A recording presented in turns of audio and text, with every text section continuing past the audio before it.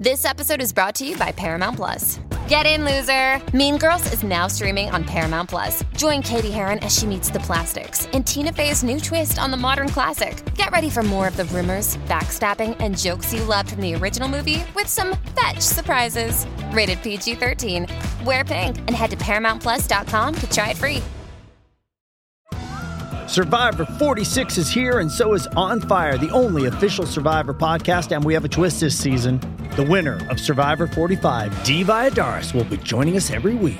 We're going behind the scenes of the biggest moments, the how and the why things happen, and the strategy and analysis you can only get from someone like me, a Survivor winner. Listen to On Fire, the official Survivor podcast, wherever you get your podcasts.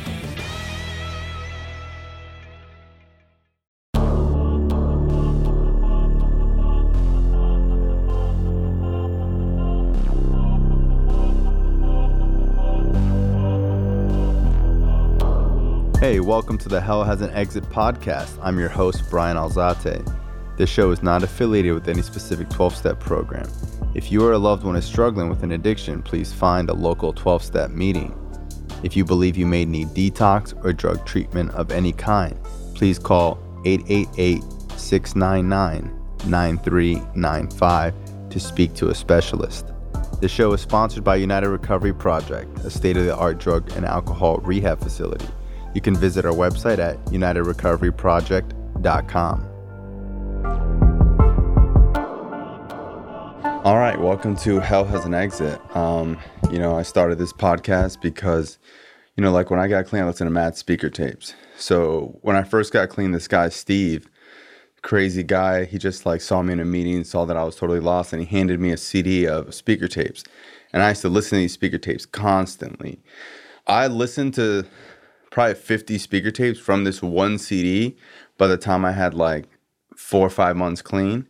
And it was totally different than going to meetings. Because when I would go to the meetings, I would go to a newcomer meeting. The most clean time there was 3 years. Some old timer might come in with 10 years or whatever. But when I listened to these speaker tapes, I was listening to people with 30 years clean, 28 years clean, 40 years clean, even people with 50 years clean, And not just were they clean a long time, they were also chosen to speak at conventions that were people that were super gifted at speaking. Because not everyone's a great speaker, Right. And I heard all these crazy stories, bro. I heard this kid got clean at 15. This guy was 20 years clean. And this is in 2008. So this guy got clean in 1990, It changed my recovery, bro, because I was just able to absorb so much information so quick. Whereas to just going to meetings and trying to hear speakers, a lot of people didn't have the knowledge that someone has at 20-something years clean. Right. And then when I wasn't at meetings, what was I going to do? It gave me something to listen to. And then throughout the years, speaker tapes have kind of died. One, they're not tapes anymore. Two, no one even listens to CDs anymore. Three, there's no real platform for recovery, speaker tapes or whatever. And four, as I've stayed clean longer, I go to meetings and I'm still into the 12-step program. But this is also across the board for anybody who's experienced anything in their life that can, have hope for someone else. And I also think a lot of recovery podcasts are mad corny. Whenever I listen to these recovery podcasts, I'm just oh, it makes me want to throw up. It's just not raw and real, and just the people that host them aren't even really in recovery. They're just recovery advocates or some shit. Right. Anyways, I got my boy Andre here. I've seen you get clean. Seen your whole, story since you first got here. I've had you speak for me a couple times, bro, and you always kill it. So let's just start with your story, man. Where you from, how you grew up, all that. Yeah, well, so my name's Andre. Of course, I'm an addict in recovery. My family is primarily Jamaican. So, of course, I was born there. Didn't spend many years there. I came here at a very young age, but in my childhood, as I could say, I experienced a lot of stuff. My family, I can't say my family is poor or anything like that. We're wealthy off. But in the early 90s in Jamaica, it was a pretty rough place. And I do have family that live in the ghettos, and, somewhat after school, I would go to their houses, and, if my mother was busy or, my grandparents were in America or wherever they were, I would spend time with family. And as a kid, I experienced like a lot of trauma. I remember, you know, being at my uncle's house and just hearing gunshots ringing out, guy hopping over the fence, guts hanging out, you know, seeing men run to the hospital with their stomach falling out of them, even experiencing wars. I recall tribal wars down there, you know, people getting chopped. You know, I had a young friend when he was a little bit older than I was. I think I was like 4 or 5 at the time. Remember him, you know, his head getting chopped in half at a young age. So at a young age, I experienced a lot of violence, you know, even. And this is like the 90s? Yeah, early 90s. Wow. So I experienced a lot with violence in another country. So at a young age. So like, I'm not well versed in like stuff like that. So it would be like basically 2 tribes that are beefing or whatever, and one would come in the village with pretty much axes or swords or whatever, a machete, and just chop anybody. Yep, shooting, all that type of stuff, man. So I don't know, man. Like when I moved to America, I came over here when I was 6 years old. My father and my mom separated. So then in 10, my father lived in Maryland. And my mother lived in Virginia. So it was the first type of separation anxiety that I had, or, you know, abandonment. I don't really speak about it much, but when my mother left, like, you know what I mean? I was very depressed, very sad at a young age, even though I always loved my father. He wasn't a very understanding person, but I could say he's changed now. He worked a lot. At the time, it was like, Dad's always gone. He has no time for us. But in the grand scheme of things, like as me being a father now, I see why he did what he did. So I didn't, in the long run, I would be better off in life. But at that point, a child, like you're like, Dad doesn't care, but he did. But then, you know, I had a stepmother and a younger brother. You know, I have 5 brothers. So I had me, my brother Andino, I know he doesn't mind me saying his name, and my younger brother Brandon lived with us at the time. And I can't say I had a bad life, you know. This is in Maryland? Yeah, this is in Maryland. We lived in Burtonsville, Maryland. We had a good life. My dad gave us anything we wanted, you know what I mean? We would go to NASCAR, you know, go sit courtside, watch Michael Jordan play. He was a bum at that time, very mean dude. No, he's a good guy. He was just tough on the guys on his team. I saw early what it takes to be successful. Very tough guy, very driven. Yeah, my dad worked for a company then, GTE, Verizon. He did telecommunications. So he was always busy. So at a young age, I saw what work looked like and what it takes to be successful. My dad was very tough when it came to school. Very, very tough. Like, C's are not acceptable. No, 1,000%. B's or A's, right? So I saw my dad and my mom, you know, they didn't really get along. So at a very young age. But you lived primarily with your dad? At a young age, yes. At a young age, yeah. So in Maryland? Yeah, I lived with my dad. So I would go back and forth, you know, then, you know, spend time with my mom. Then my mom moved to New York. Very different, you know what I mean? So I would go to New York. She worked in Queens Plaza. She was a hairdresser. So, you know, I used to always hang out there. And just so happens now I also love cutting hair. You know what I mean? So you cut hair? Yeah, absolutely. I didn't know you cut hair. Yeah, absolutely. Listen, I have a whole ass job, but cutting hair, it never stops. Wow. You know what I mean? Yeah, I still cut hair. Yeah, so my mother lived in New York. She went there, and I can't say I really liked it too much. But when my mother was there, she dated an artist, you know what I mean? So it was kind of like, I still missed her a lot. Even when I was with her, I missed her. Because I knew the time was going to be short. And at the whole time, you know, my older brother and I, we never really spent any time apart growing up. You know, they would call us twins. You know what I mean? He looked same mom, same dad, so we looked literally the same. So we went to Jamaica one summer. Of course, you know, you get fat, you live in the winter, and you know, you don't get to do much, you know, soccer seasons over the summer. So my dad would send us to Jamaica over the summers, you know, we'd get to, you know, spend time with our family. And I just remember my brother be like, my brother was very mature at a young age. I don't know if it's because he was the older brother, but he's always been that way. But he pulled me to the side and said, hey, I think I'm going to go move with mom. She told me she's moving to Florida. And I heard Miami's like a good place. Like a party town. So I was like, yeah, whatever, dude. We go back to Maryland. My brother tells my dad, like, hey, I want to move with mom. Because at the time, my mom and my dad were going through a whole spiel about who's going to get custody, at what levels of custody. And my brother was like, I don't want to live with stepmom and dad. So being that I've been with my brother the whole time, like, yo, I love my mom. I wanted to be with her. But my dad was more fit financially and stable to take care of us. But I love my brother and I always wanted to be with him. Like, and I love my mom. So I just took a chance. I came. We moved to Florida. So how old were you? I think I was 11. Okay. And it was tough. You know what I mean? Coming into Why? Yo, how was like Maryland like, you know, so different than Florida? I just want to know like, your was. perspective of it. So first things first, we lived in a small ass town named Burtonsville. Like, down here is more cultured. Yeah.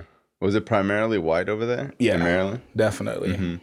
Like, couldn't do anything when I'd be like, oh, that's my dad's name's Elvis. So they were like, oh, that's Elvis' son. Call his dad. You know what I mean? Oh, wow. Yeah, so so it was like a real small town. yeah, it was a small town. It's more developed now, but at the time, like, you know what I mean? One elementary school, the other elementary school was miles and miles away. What part of Florida did you move to? So when we first moved here, I moved to Port St. Lucie. Oh, yeah. And it was like a whole different... You probably thought it was going to be like Miami. Right. So, yeah, I hate Port St. There's Lucie. these little shell things walking around. There's mosquitoes. I'm like, yo, this is nuts. You know what I mean? So shell. yeah, it was the armadillos. I didn't know what the hell that was. There are armadillos here. Yeah. So, you know, I don't even know what the hell they were. So, yo, at the time, I was like, yo, it was shocking. You know what I mean? And then we were like, I don't know, some place Midway Road, like Port St. Lucie, Fort Pierce. You know what I mean? It was different because, you know, going from my dad giving everything to my mom, you know, like when my mom first moved to Florida, she just chanced it, you know. We had family in Port St. Lucie, so it was tough. But my mom, she's a very driven woman. She does not give up no matter what. She doesn't step backwards. You know what I mean? So, yo, she literally worked at Popeyes and took care of us. You know what I mean? So, my great-grandmother at the time literally lived next door. And she was a whole ass Jamaican Cuban woman who was just nuts. You know what I mean? Jamaican Cuban? Yeah, my great grandmother. Yeah, like my family's all mixed, Portuguese, Cuban, all that good shit. So it was tough. You know, at that time I grew close to my great grandma. She left, so when she left, felt a sense of abandonment again. You know, she went back to Jamaica. Then we moved down to Fort Lauderdale. Boom, been in Fort Lauderdale ever since. Went to middle school at Attucks Middle. So going from like a A school in Maryland to coming down here and then going to, you know, Crispus Attucks Middle School, it was tough. For one, everybody made fun of me because they're like, oh, you talk like a white boy. I didn't know what it meant to be like, oh, you talk like a white boy. Like, oh, you mean like I don't talk ghetto? Like, is that what it is? Because I don't talk with the slang? You know what I mean? So I didn't really feel accepted. Wow. You know, and it was tough because I'm as dark as it gets. You know what I mean? So, and I'm like, yo, I love Pac. Black of the berry, sweet of the juice. You know what I mean? So, like, yo, I mean, I got into a lot of fights. Like, immediately coming down here, my mom, you know, getting calls from the school. Hey, your son's an outstanding athlete, soccer player, volleyball, basketball, all that. All around the corner. You know what I mean? I did it all. And I got to say, like, it was nerve-wracking, you know what I mean? Just going to school every day and, like, yo, there would be stabbings, fightings, you know what I mean? Like, so all types of trauma growing up. Always having to feel like I have to protect myself, like, you know, have a chip on my shoulder because people used to make fun of me, you know what I mean? Like, oh, yeah, you got the AI shoes with the AI jersey. Like, why are you coming to school dressed like that? Like, you're a pretty boy. Like, you know what I mean? Like, yeah, it was tough. Growing up, you can't win because if you got the clown shoes on or something, they make fun of you because you don't got like the nice shoes on. Then you come in, you got the nice shoes on, they start making fun of you because of that. Yo, it was so crazy. One of the kids that I went to school with, like, I remember I had some Buffalinos, you know what I mean? Back in the days, Buffalinos, they was all right. You know, there wasn't no Timberlands, but you could wear them in Florida without your feet sweating and shit. So he stole my Buffalinos, you know what I mean? I'm like, yo, you was just making fun of me for being a pretty boy. So, you know, got suspended. I used to fight a lot in school. I used to fight a lot in school. And I didn't really know why, because I didn't know how to handle certain situations without being angry. Because I had a lot of anger built up inside of me from, you know, just shit with my family, you know what I mean? Just neglect, all that type of stuff. I can't say everything played out how it was supposed to, but at the time, like, those feelings were very valid, and I didn't know how to express those feelings. You know what I mean? Like, and even when we came down here, my mom, like, she literally transferred from Popeyes to Popeyes down here. That's what she did. She became like one of the managers for the stores, like I think 4 or 5 stores in Broward County. So, you know, she got a little bit more money. Everything was going well. And then she put herself through nursing school. So she started being a nurse. So, you know, here comes the nursing hours. So now I have like nobody to tell me not to do this, not to do that. Not at all. No supervision. And you guys moved to Broward? Yeah, we moved to Broward. Like Melrose Park, Riverland area, still live over there. So we live in, at the time we lived in Melrose, now we live in Riverland, but at the time it wasn't so much of a great area. Yeah. There was a lot of crack, there was a lot of gangbanging out there, you know what I mean? It was kind of rough, you know what I mean? Riverland is the other side of 95 on Broward? On Davie Boulevard. Davie Boulevard, yeah. Davie Boulevard. I mean, it's like Lauderhill. Lauderhill? No, Lauderhill's north. Lauderhill's north? Yeah. So, I mean, to be honest, it was tough. You know what I mean? But I always had an older brother. Yo, my older brother and I have always been close, you know, all through middle school, high school. Yo, so we get into high school. I mean, I had all A's and B's going into high school. That's when everything just went to shits. I started hanging out with people from Davie. Davie represent, Hollywood. Bro. Hollywood, you know what I mean? And then, it was like from there, like, you know, all the dudes in my neighborhood, they had like all the drugs. You know what I mean? And then like, being Jamaican, like, you know, my brother, his ass is, we spent majority of our lives here, but my brother's as Jamaican as it gets. You know what I'm saying? He really embraced the culture. Oh, what? 100. At the time, like, the drugs were there. They were available. So I never really did drugs. We get in high school, all of a sudden I'm not wanting to play sports anymore. You know, I think her name was Miss Dar. She was like the student athlete, whatever. She would come to me from like, you know, from 8th grade to 9th grade. She's like, hey, I see you were doing this at middle school. Like, keep your grades up so you can play this, and that. You know, timing me in PE. Like, wow, you run a 4.2. That's awesome. Me, like, what the hell is a 4.2? Not knowing that I was fast as shit. You know what I mean? Things like that. And, so I get to like 10th, 11th grade, and I'm like, I don't even want to do this anymore. Got approached by a school, Youth Automotive Training Center. So it's a school for troubled kids. You know what I mean? So I went there. While I was there, like, it was a great school. It's owned by JM Lexus, Jim Moran. So I went to that school, and it was great, man. You know what I mean? While I was there, the teachers, they used to always tell me, like, hey, you're very smart, you're brilliant, you know what I mean? They taught me automotive. I still love to work on cars. Mine, not everybody else's. But while I was there, so, you know, they pretty much paid for everything. Anything I wanted, they did it for me. So, I mean, while I was there, I started selling drugs. You know, I started by selling weed, nickel and dime bags. What's this, like senior year? Junior year? Senior. Started selling nickel dime bags, you know, and started seeing money. I didn't have to ask mom for money, or mom didn't have to buy me shoes.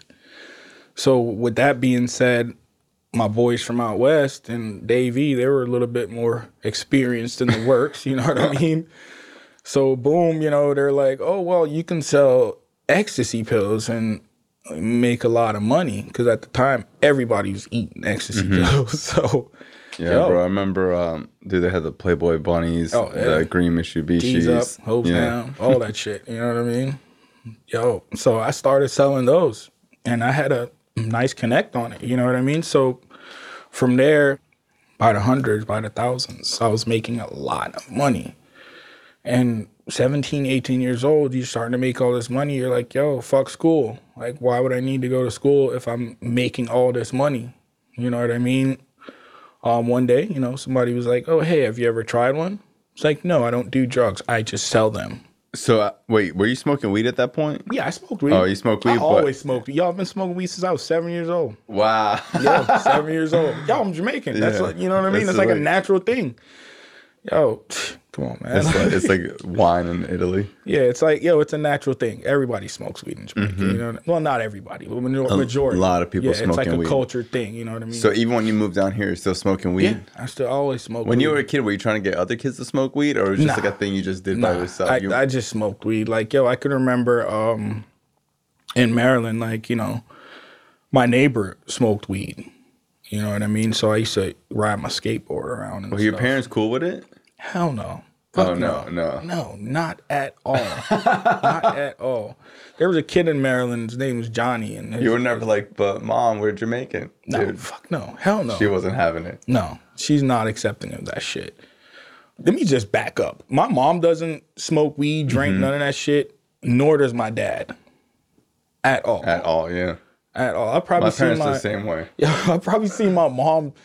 So my mom has a whole bar, and I swear that shit collects dust. You know what I mean? People come over and be like, oh, you got a whole bar in your house. It doesn't bother you? I'm like, no, it doesn't bother me. But if it did, she would put it away. She supports my recovery. Yeah, for sure. But yo, like, so I stopped fucking caring about anything, just money. And you know what I mean? Started, you know, getting into racing. So senior year, you're saying that you tried ecstasy for the first time? Yeah. So ecstasy.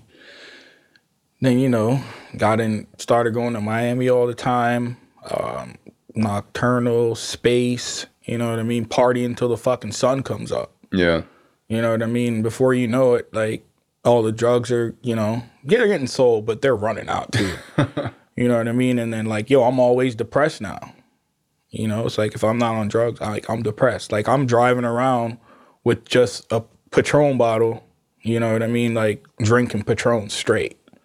That's where my disease took me. Started going to Key West, ended up doing stuff down there, selling stuff down there.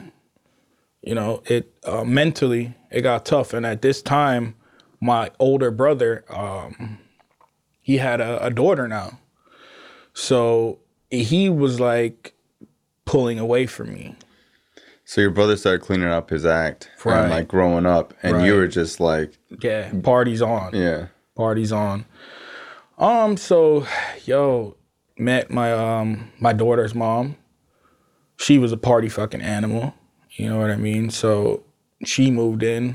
Shit was crazy. Both of us were temperamental. We used to always fucking fight. All types of shit.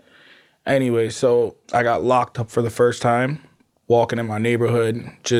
So my little brother that lived in Jamaica, he moved over here, started living with us, and I was walking one of his friends home one night, got locked up.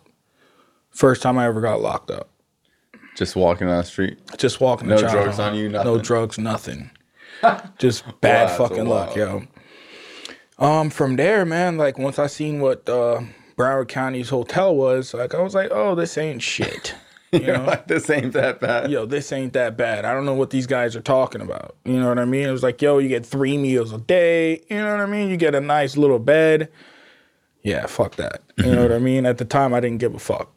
You know, because I didn't have anything really, or so I thought, to live for. My mom would get stressed out, and then I got locked up for domestic violence, right? So I did, I would say the first time I got locked up, probably like, 3 months or something like that. Got out. They put me on freaking probation. I didn't last a day on probation. I got locked right back up. Wow. So I ended up doing 364. You know, I still managed to graduate from YATC going through all this crap. What was that? The youth school? automotive. Yep, I still managed to graduate. Wow, so wait, this is all senior year? This is still senior year? Yo, I managed to graduate from there. Wow. You know what I mean? They helped me out with fucking everything in my life, man. While doing a year in jail? No. So after I graduated, that's when I Okay. ended up doing the year. Gotcha. But I think they kept me from where I was, headed at the time. At the time, yeah, it helped you out. Yeah, but I mean, after that, like, I got out of jail. I was in shape. I was doing, I was like, hey, maybe I should go to school. So my brother at the time, he was a nurse. So was my mother.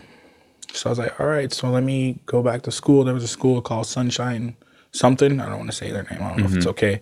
But I went there. So I started working at a nursing home.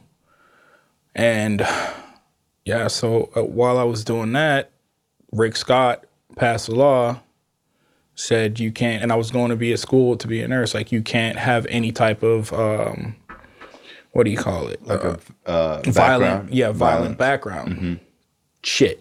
So that went to shit. I worked there for like 2 years, but while I was working there, I was still selling drugs, still doing drugs, all that. And there was a guy, his name was Jennings.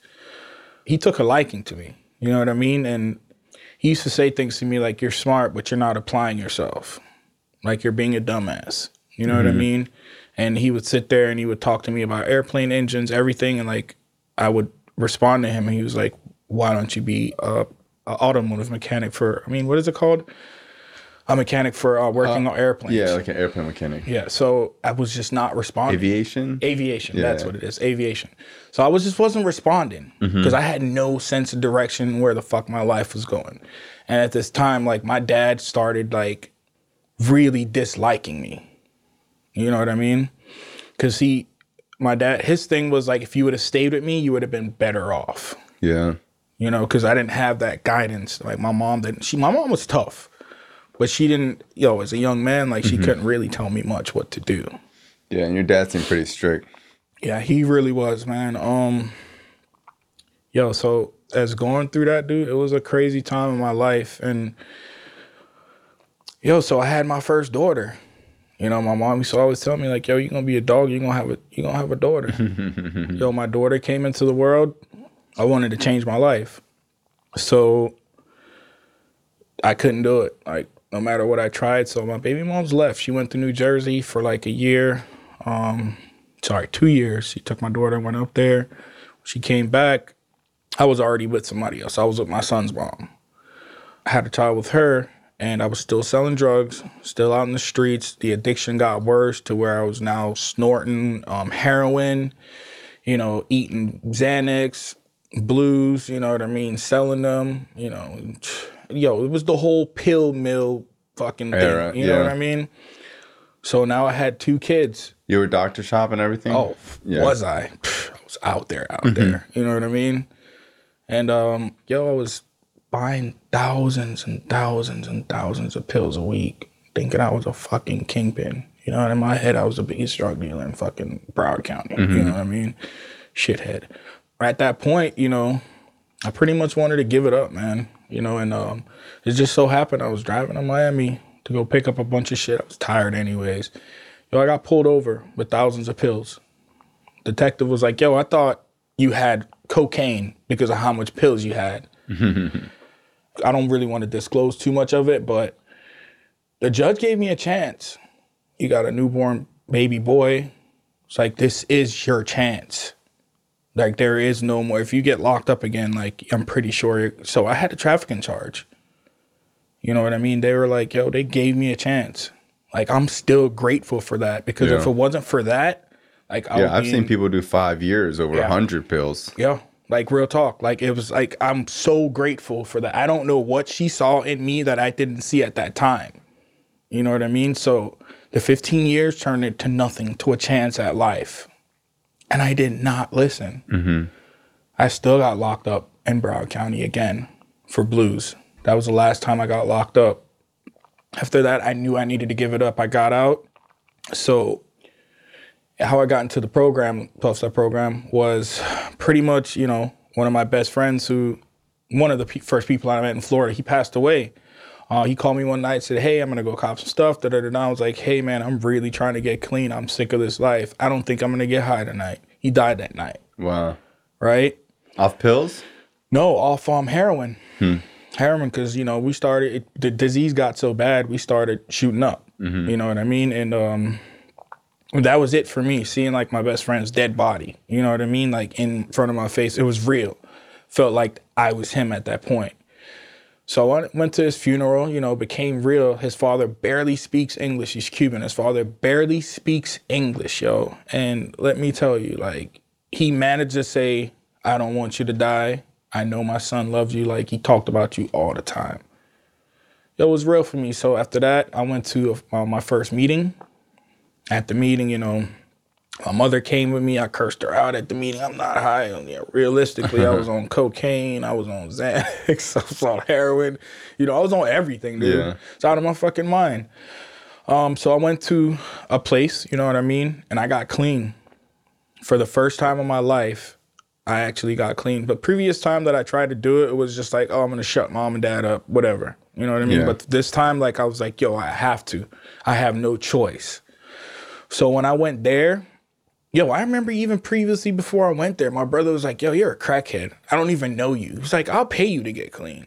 And then my best thing, I was like, well, I could just take the money from him and then just not get clean. You know what I mean? And like, yo, I cut my hair, cleaned myself up. You know what I mean? I had dreads before, whatever, all that shit. So I cut my hair, did everything. And yo, I just remember coming into, I think it was like my first few months in the program, like, my children didn't want to be around me. My mother was sick of my shit, but she was still there because I'm her son. She never gave up on me. My father, we did not have a good communication. Like, he was sick of my shit too. He came down here one time when I overdosed, and he was just like, yo, you're going to die. It's like, I don't know what I'm going to do without you. And my brother came to me and he was like, hey, you should get life insurance so if you die, your kids will have something. Wow. Shit got real. Yeah. So, yo, like, at the time, dog, it was fucking crazy. Because I didn't really know what the fuck I was doing, what direction I was going in. And, yo, I took a shot. You know what I mean? I took a shot. And, like, yo, it was just like, I remember, like, my first couple weeks, I used to talk about this all the time, my first couple weeks getting clean. I would call, like, my older brother, or he would call me just to check up on me, like, yo, how's it going? And I'd be like, oh, everything's good, but, like, you know, like, I used to always ask him for money. You know what I mean? Like, or my family, whoever I talked to, like, I used to always ask them for money because, like, I had lost that drive to go get it myself. So it was just like, I felt like every time I called somebody, like, they always thought I was going to ask them for money or some crazy shit. But it was just a genuine, like, hey, you know what I mean? Because I wanted to get back what I lost with my family because I thought it was going to be on some overnight shit. Yeah. But it wasn't. I saw the men in the program like yourself. I saw how you guys walked. I saw how you guys laughed. I saw how you guys had fun. You know what I mean? And I also saw how you guys were serious.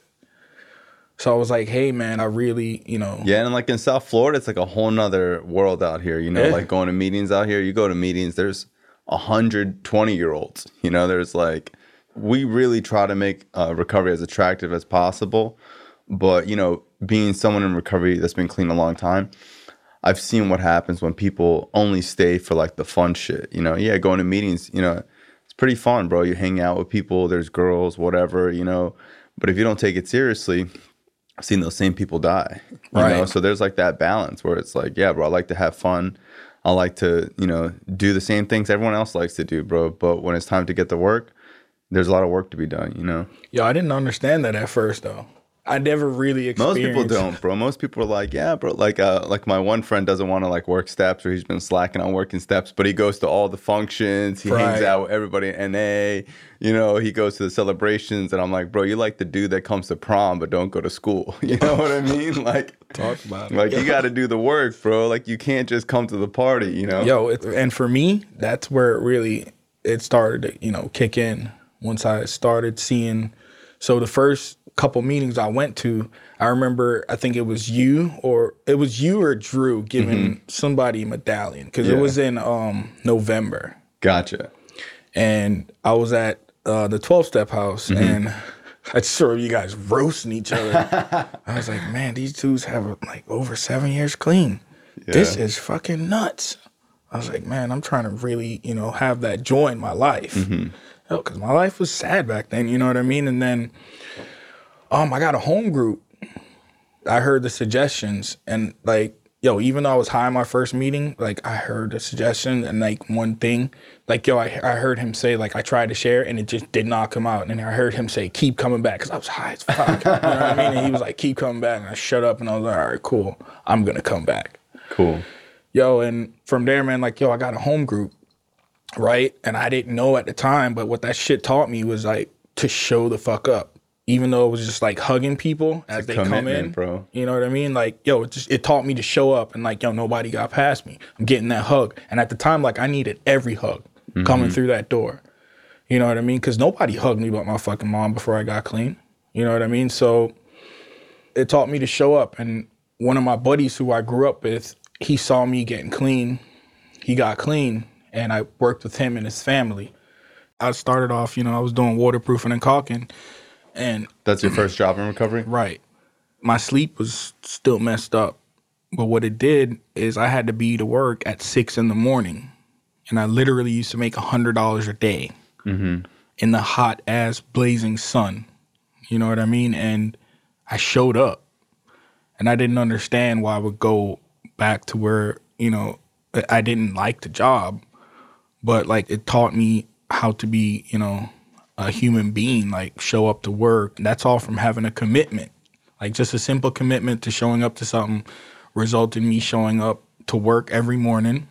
You know what I mean? And yo, from doing drugs for so long, I was pretty lousy at first, you know, and then where I was, you know, working 5-6 days a week, still, you know, showing up to meetings, doing what I have to do, having a home group at a huge meeting to where I was antisocial to people, now having hundreds of people. And then I think you ended up doing a series there, you know, and hearing a man that's younger than me, such as yourself, go over. You know what's crazy? Because you're still on my phone as Andre 19, bro. When you got clean, bro, I thought you were like 19 years old. You're just, I don't know. I think maybe because you showed up with your mom the first time, I was just like, oh, bro, this kid's, you just look like a young kid. I don't know how else to explain it, but you got good genes. Yeah.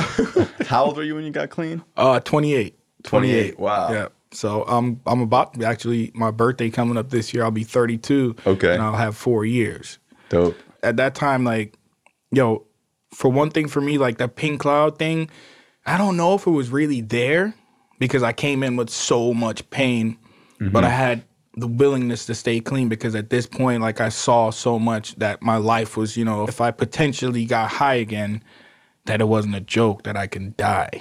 Yeah. You know what I mean? Like all that shit. You know, at one point in my recovery, like, you know, I started working steps. Everything was good. But then my head, like, yo, our mind is crazy. Like your mind will convince you to do some shit. And I just remember people always saying, oh, don't listen to the noise between your ears. You know, and then I have family, they smoke weed, they drink. You know what I mean? So how hard is it, you know, being Jamaican, you know, like, is it hard for you, like, seeing your whole family, like, probably smoke weed or, like, your culture or whatever? Like, people always tell me, like, oh, it's really hard for me to not drink because I'm Irish. Or I was like, bro, that's every culture, bro. Yeah. Every culture drinks, bro. Like, what the fuck you think this is? Name one culture that don't drink. You know? Yo, real talk. Like, Jamaicans smoke weed, bro, but they fucking drink a lot of rum, too. You know what I mean? A lot. Yo, so one thing my family did, they noticed that from them being there, that you were trying, that I was trying to change. You know what I mean? I remember. So they went to meetings with you and stuff. Right. That's cool. My mother would, and then she did the whole Nar-Anon thing or something like that. And then she asked questions, and she actually spoke to my sponsor a lot. And then another addict that was close to our family, that's cool. Rocky, she, you know, keep in contact with them. She followed us on Facebook, saw all of our pictures, everything, you know, and then she comments, oh, great, you know, little hands, all that stuff. And like, yo, it was like, I guess my brother, we started having a better relationship. We started talking more, and then my younger brother, you know, we all got closer. Like my whole family was in disarray when I was getting high. And it just seemed like over a point of me being clean over the first year, all of a sudden my aunt from Minnesota who wanted nothing to do with me before, like she's like, hey, whatever you're doing, continue doing what you're doing. And then 10 over, like, I had to think about a year plus. My mom gave me a medallion, you know, and, like, it was very emotional at that time. Just to know how much I put my mom through, the thousands and thousands of dollars they spent on court costs and this and that and the third. You know, her taking guns from me, hiding shit, all that type of stuff. Like, you know, the ultimate payoff for me, staying clean, was the peace that I gave my family.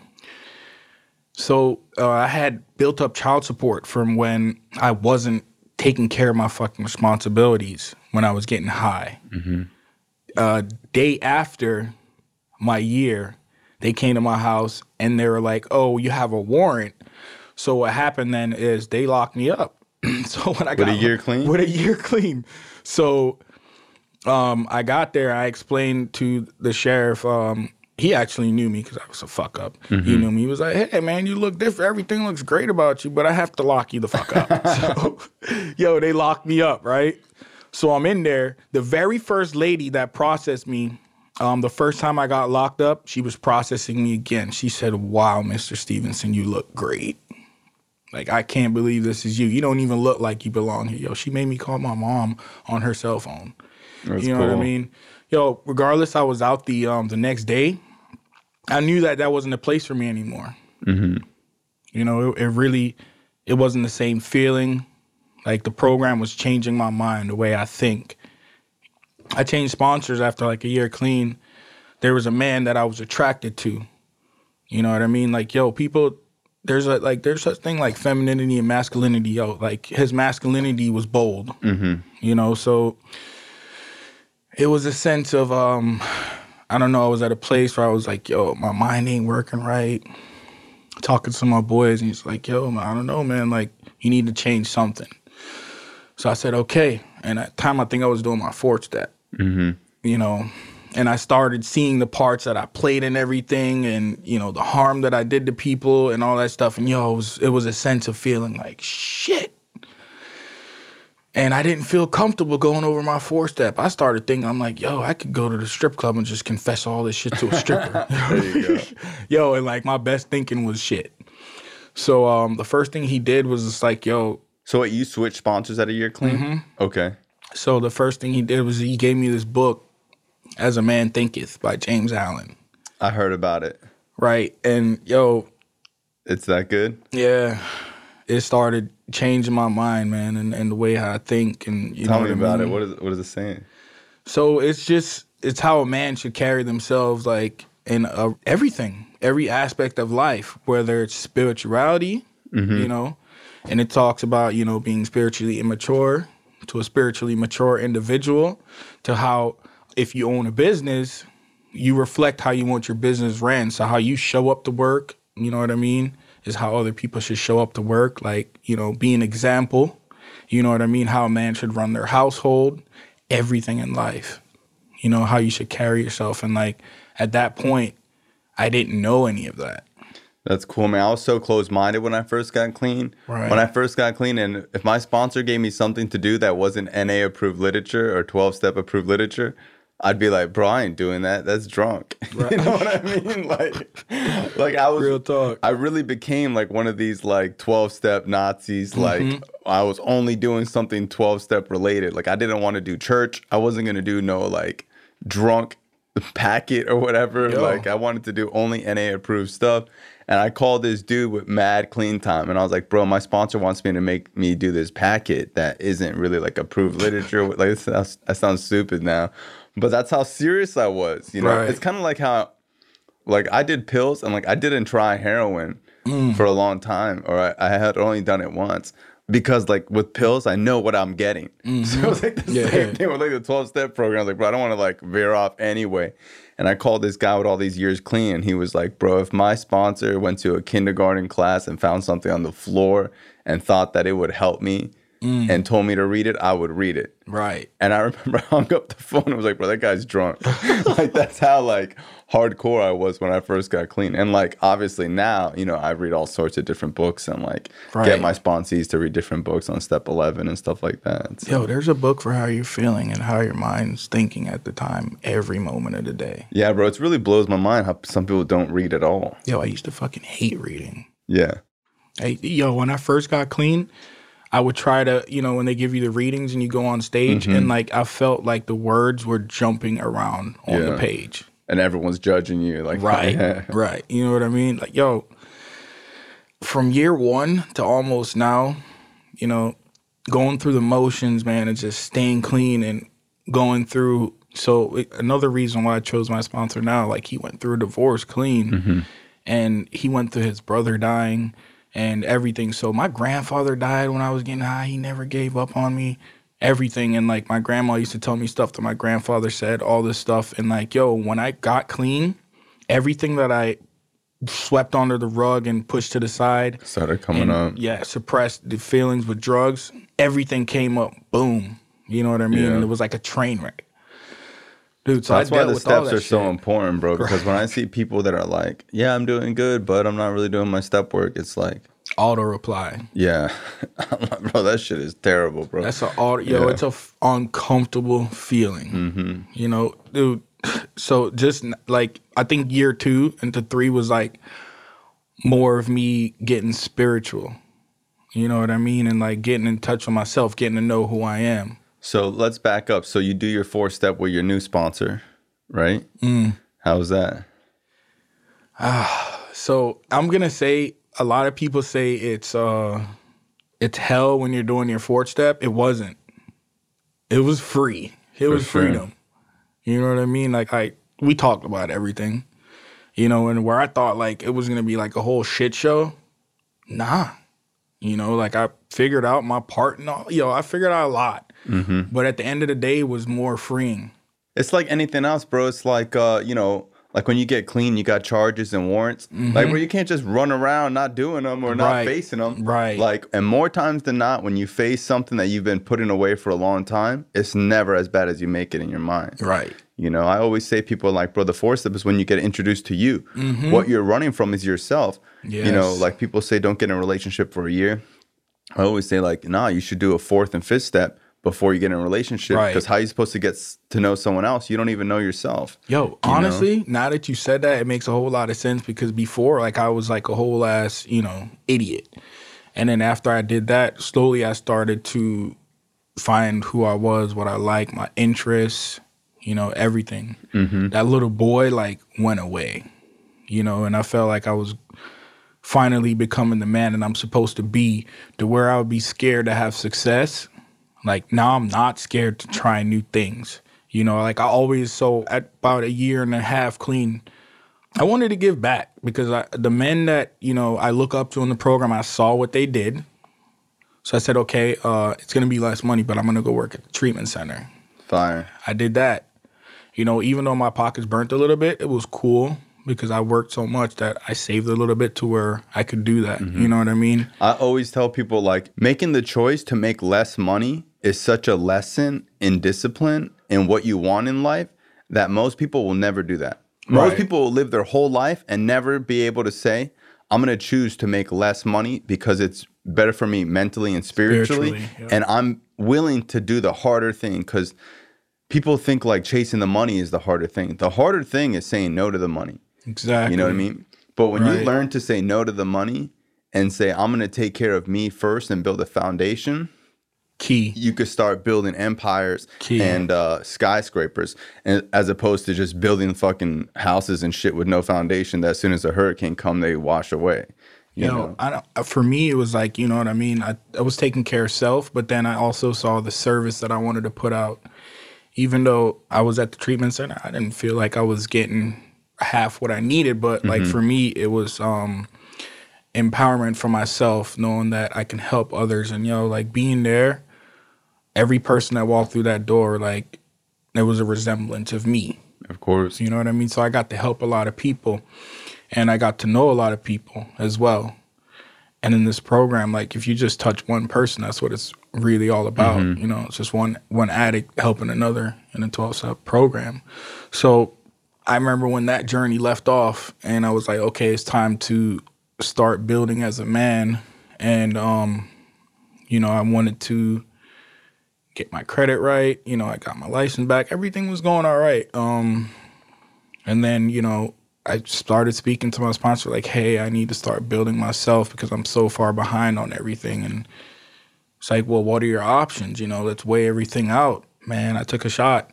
My buddy that I went to treatment with him probably. Like every time I went to this place, he was there. You know what I mean? Like we didn't hang out or anything. It just so happened that he would be there every Yeah. So he was like, hey, like we kept in touch. We like, we became very, very close. He's like one of my best friends. You know what I mean? He was like, hey, I'm running this company now. Why don't you come work for me? You know what I mean? And I said, okay. And I was scared, man. You know what I mean? Like a fear. Like I just remember like just sitting there and it just like, I forgot what I was reading, but it was pretty much like you can't live your life in fear. You need to walk in faith. You know what I mean? And I was just like, like I'm going to take the shot. And it worked out. And I've been there for a year now. I'm finally getting to really be the man that I want to be. I can't say I'm there yet, but I'm where I'm supposed to be. I'm finally starting to do things that I like to do. Jet skiing, freaking go hike mountains and, go restaurants, everything. That's you know cool. what I mean? But like the key thing is like I have a relationship with my daughter now, my brother. Like I have 2 older sisters. We now talk. We never talked before. It was just like more of them seeing me like, oh, my brother's so fucked up. You know what I mean?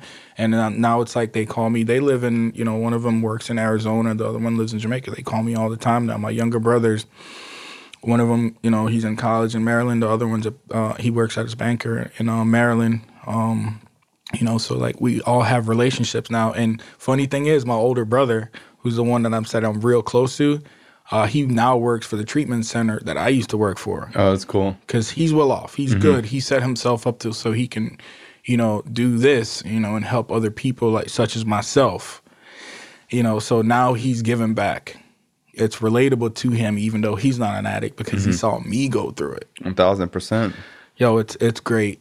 And like, bro, my uncle just passed away like probably like a few months ago. Oh, I'm sorry to hear that. Nobody at my family was able to be there, but I was able to be there.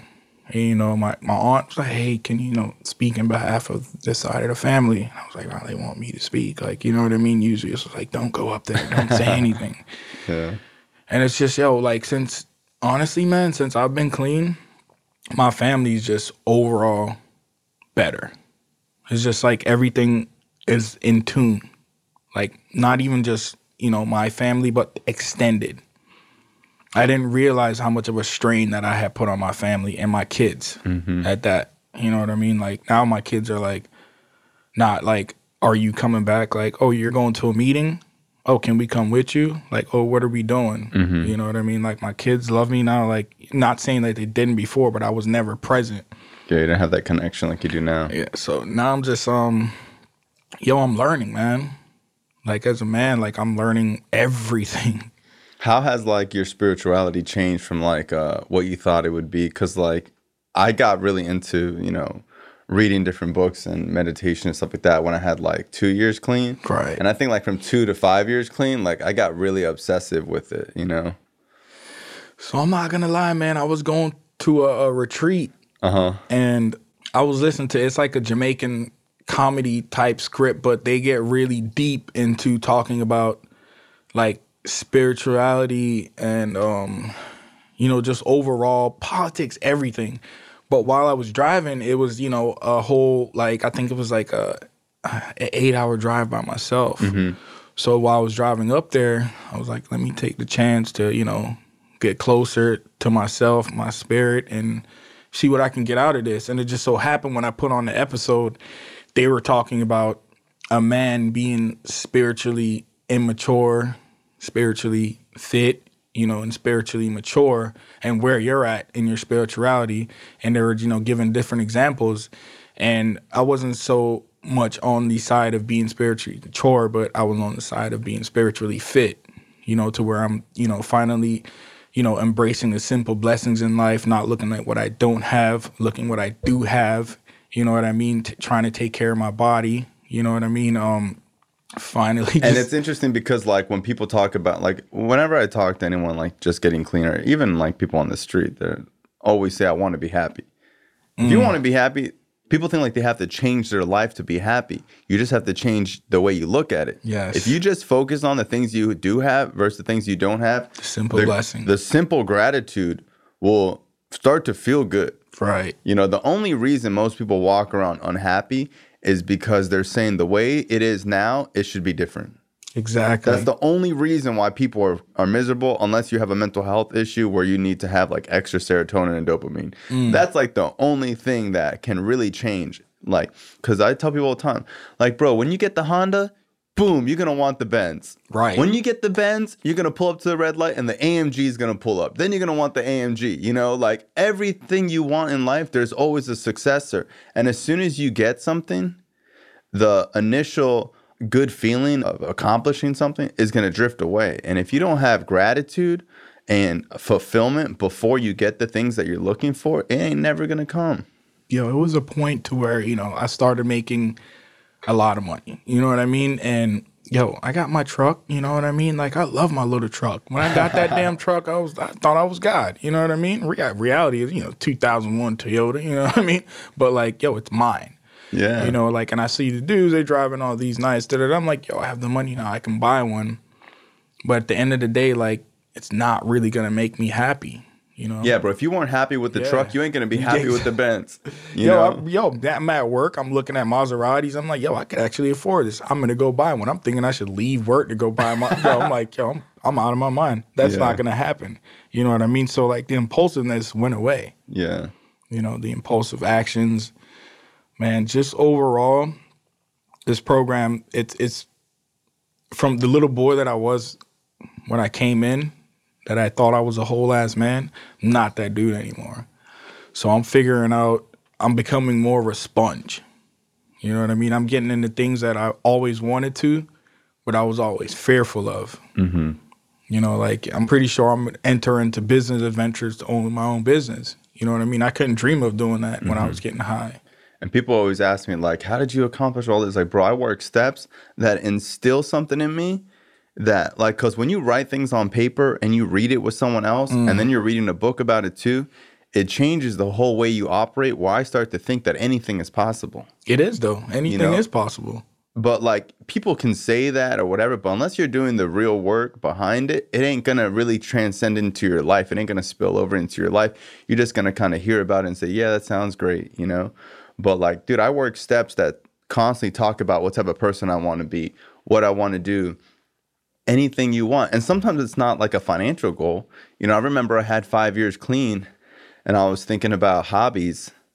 And I was thinking about, like, when's the last time I had, like, a hobby? Like, I really don't have no hobbies, bro. Right. Like, I go to meetings and I go to work and I go to the gym. That's, like, literally my life. And I remember I had this epiphany, like, I can do anything now. Like, I can do anything, And I thought about when I was a kid and I liked to rollerblade. So, like, I remember as a kid, there was, like, these rollerblades that, like, bro, they were, like, the best ones you could ever get. I forget what they were. They were the Razors. Like, the Razors. The Razor joints. Yeah, the Razor Dreams or whatever they're called.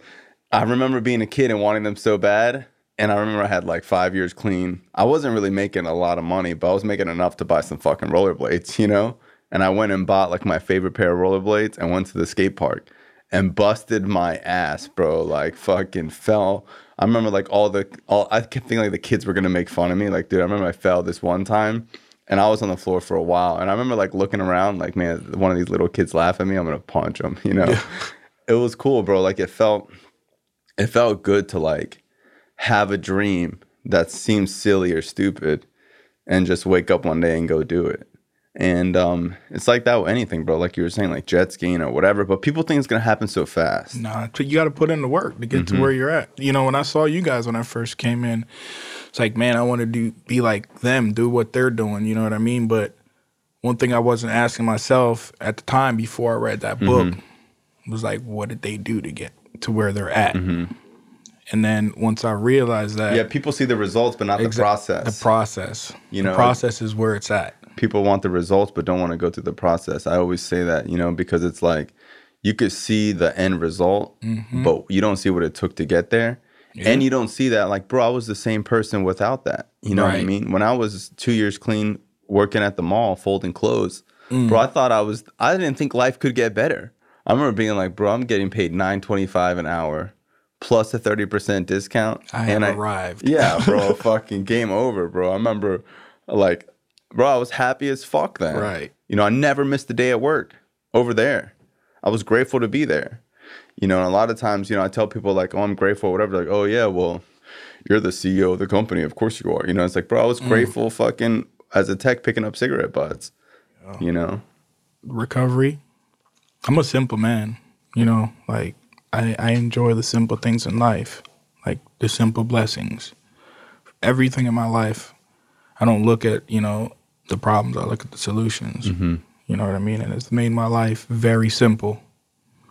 You know, not to say that I don't go through things and I don't learn as I go. I mean, I have to remain teachable. But like, yo, I'm not scared to ask for help, ask questions, you know, and like scared to admit like when I fuck up. You know what I mean? It's very key. Have you worked all 12 steps? Not yet. What step are you on now? 7. 7. Nice. Yes. There you go. It's the defects. I would say 7 is probably, I think 6 and 7 are the most like life-changing steps. Oh, yeah. Oh, yeah. Yes. Very much so. I've noticed since I've, you know, finished my step 6 and stuff, like I see a lot more. Like my eyes are opened up to a lot more. Just wait till you get to 11. Like I always tell my sponsees, like, bro, I'm just doing this so you can get to 11. You know, like 11 is when, like, it changed my life, bro. Like when I did my 11 step, bro, my life changed. Like I could tell you that I felt like the literature says that it can't adequately be explained in words, and it really can't. Like what happened to me in step 11 is something that has pushed me to want to get other people to work the steps because it's so empowering. Like you can't explain it, you know? Right. And then step 12 is when it all comes together. You know, it's when you put all the pieces of the puzzle together and then you take a step back and then you see the big picture, you know? I'm waiting to get and there, the big man. picture is not you. Know? You know, one thing that's key for me though, like in my life, I don't finish shit. So I've learned to like embrace my process and do the work. You know what I mean? I know it's not a race, but like I know it's key that I stick to it and get it done. You know what I mean? Because I see the change in people. I see the change in me now. Before I couldn't see the change, but like I see the change. So like in a way, like I should say I embrace it. You know what I mean? Rather than fight it. What's it like being like I mean, obviously I know what it's like, but just for other people that are listening, like what's it like having, you know, coming up on, you have 4 years clean? To have 4? No, I have 4 years in November. Okay. So what's it like, you know, being clean 3.5 years, almost 4 years, you know, just living your life and meeting people that aren't in recovery that like might think like it's crazy that like you don't drink or anything like that or like smoke weed? Yo, so I'm going to be honest, man, like majority of the people that I meet that aren't in the program be like, hey, you smoke weed? Be like, nah, man, I've smoked weed my whole life. For the past 3 years, I don't smoke weed because I choose not to. You know, I feel like I'm a better person without it. Me smoking weed, you wouldn't like me. Like, you don't drink either? Nah, man, I don't drink either. Drinking leads me to doing other things, such as shooting crack, possibly stealing all your money or robbing you. You know what I mean? And then, like, I'll explain to them, like, hey, man, that's just a boundary. That's just something I don't cross. I don't want to step back into, you know, the old me. Like, I like the person that I'm becoming, you know, and I'm not scared. I know it's like the 12-step program is an anonymous program, but if it's to setting a boundary so somebody will understand that this is detrimental to my life and it's a disease, you know what I mean? Like, I'll take the time to sit them down and let them know so they'll understand the type of person that I'm trying to become, where I was to where I am now, and why I will never want to do a drug again. For sure. And like that boundary setting is the key to preventing a relapse. Right. Because if you let that shit slide and you don't really set that boundary, it's easy to like have those reservations, you know? Yeah, I mean, it talks about our reservations and our steps. You know what I mean? And like for me, I know what I did was, I had to set boundaries with my family. And thank God, like, you know, their understanding of my boundaries. Yeah. Like, at first, it was like, you know, haha, joke. And I'm like, yo, it's really not. Like, you know, do you want the guy that I'm becoming or the piece of shit that I was? Yeah. You know what I mean? Like, oh, shit, that's an easy decision. Cool, we want the new you. Yeah. Let's keep that guy going. You know what I mean? So it's not. And a lot of times it takes consistency for people to respect it. You know, like when you tell people like you're starting a diet and you've been fat your whole life, people think it's a joke. It's a joke, yeah. You know, and like it takes consistency for people to be like, damn, this person ain't backing down. And then 2 years later, they're like asking you for workout advice. You know what I mean?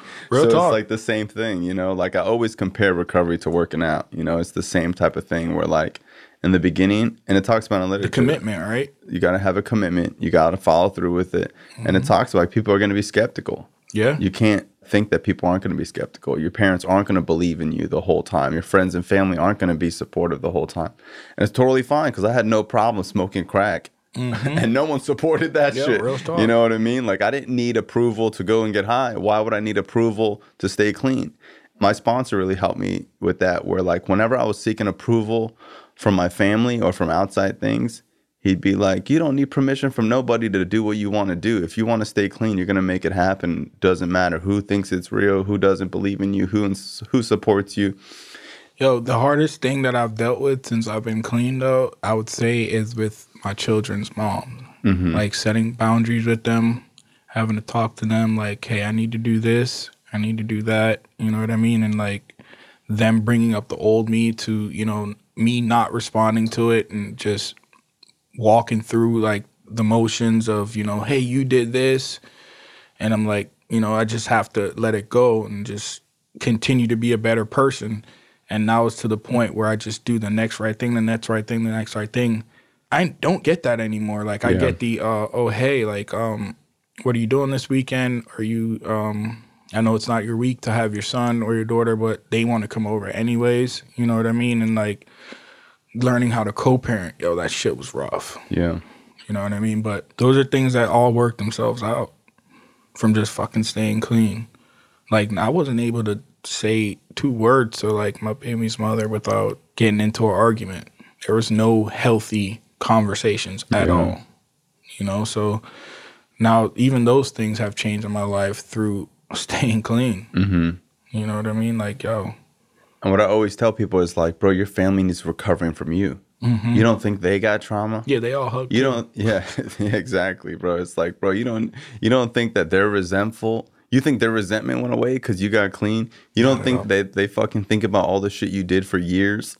And that, you know, when you get into an argument that it comes back, like, dude, your family is going through their own process of recovery just like you are. And it'd be insane to think that after 6 months or a year or sometimes even years go by, that there ain't going to be no issues going on when you've fucked it up for years. Yo, I'm like right now, I could say like, yo, I'm in a relationship, just starting to learn how to embrace it, just starting to learn how to communicate everything. Because like I've never had a healthy relationship. You know what I mean? So now that's like new for me in recovery.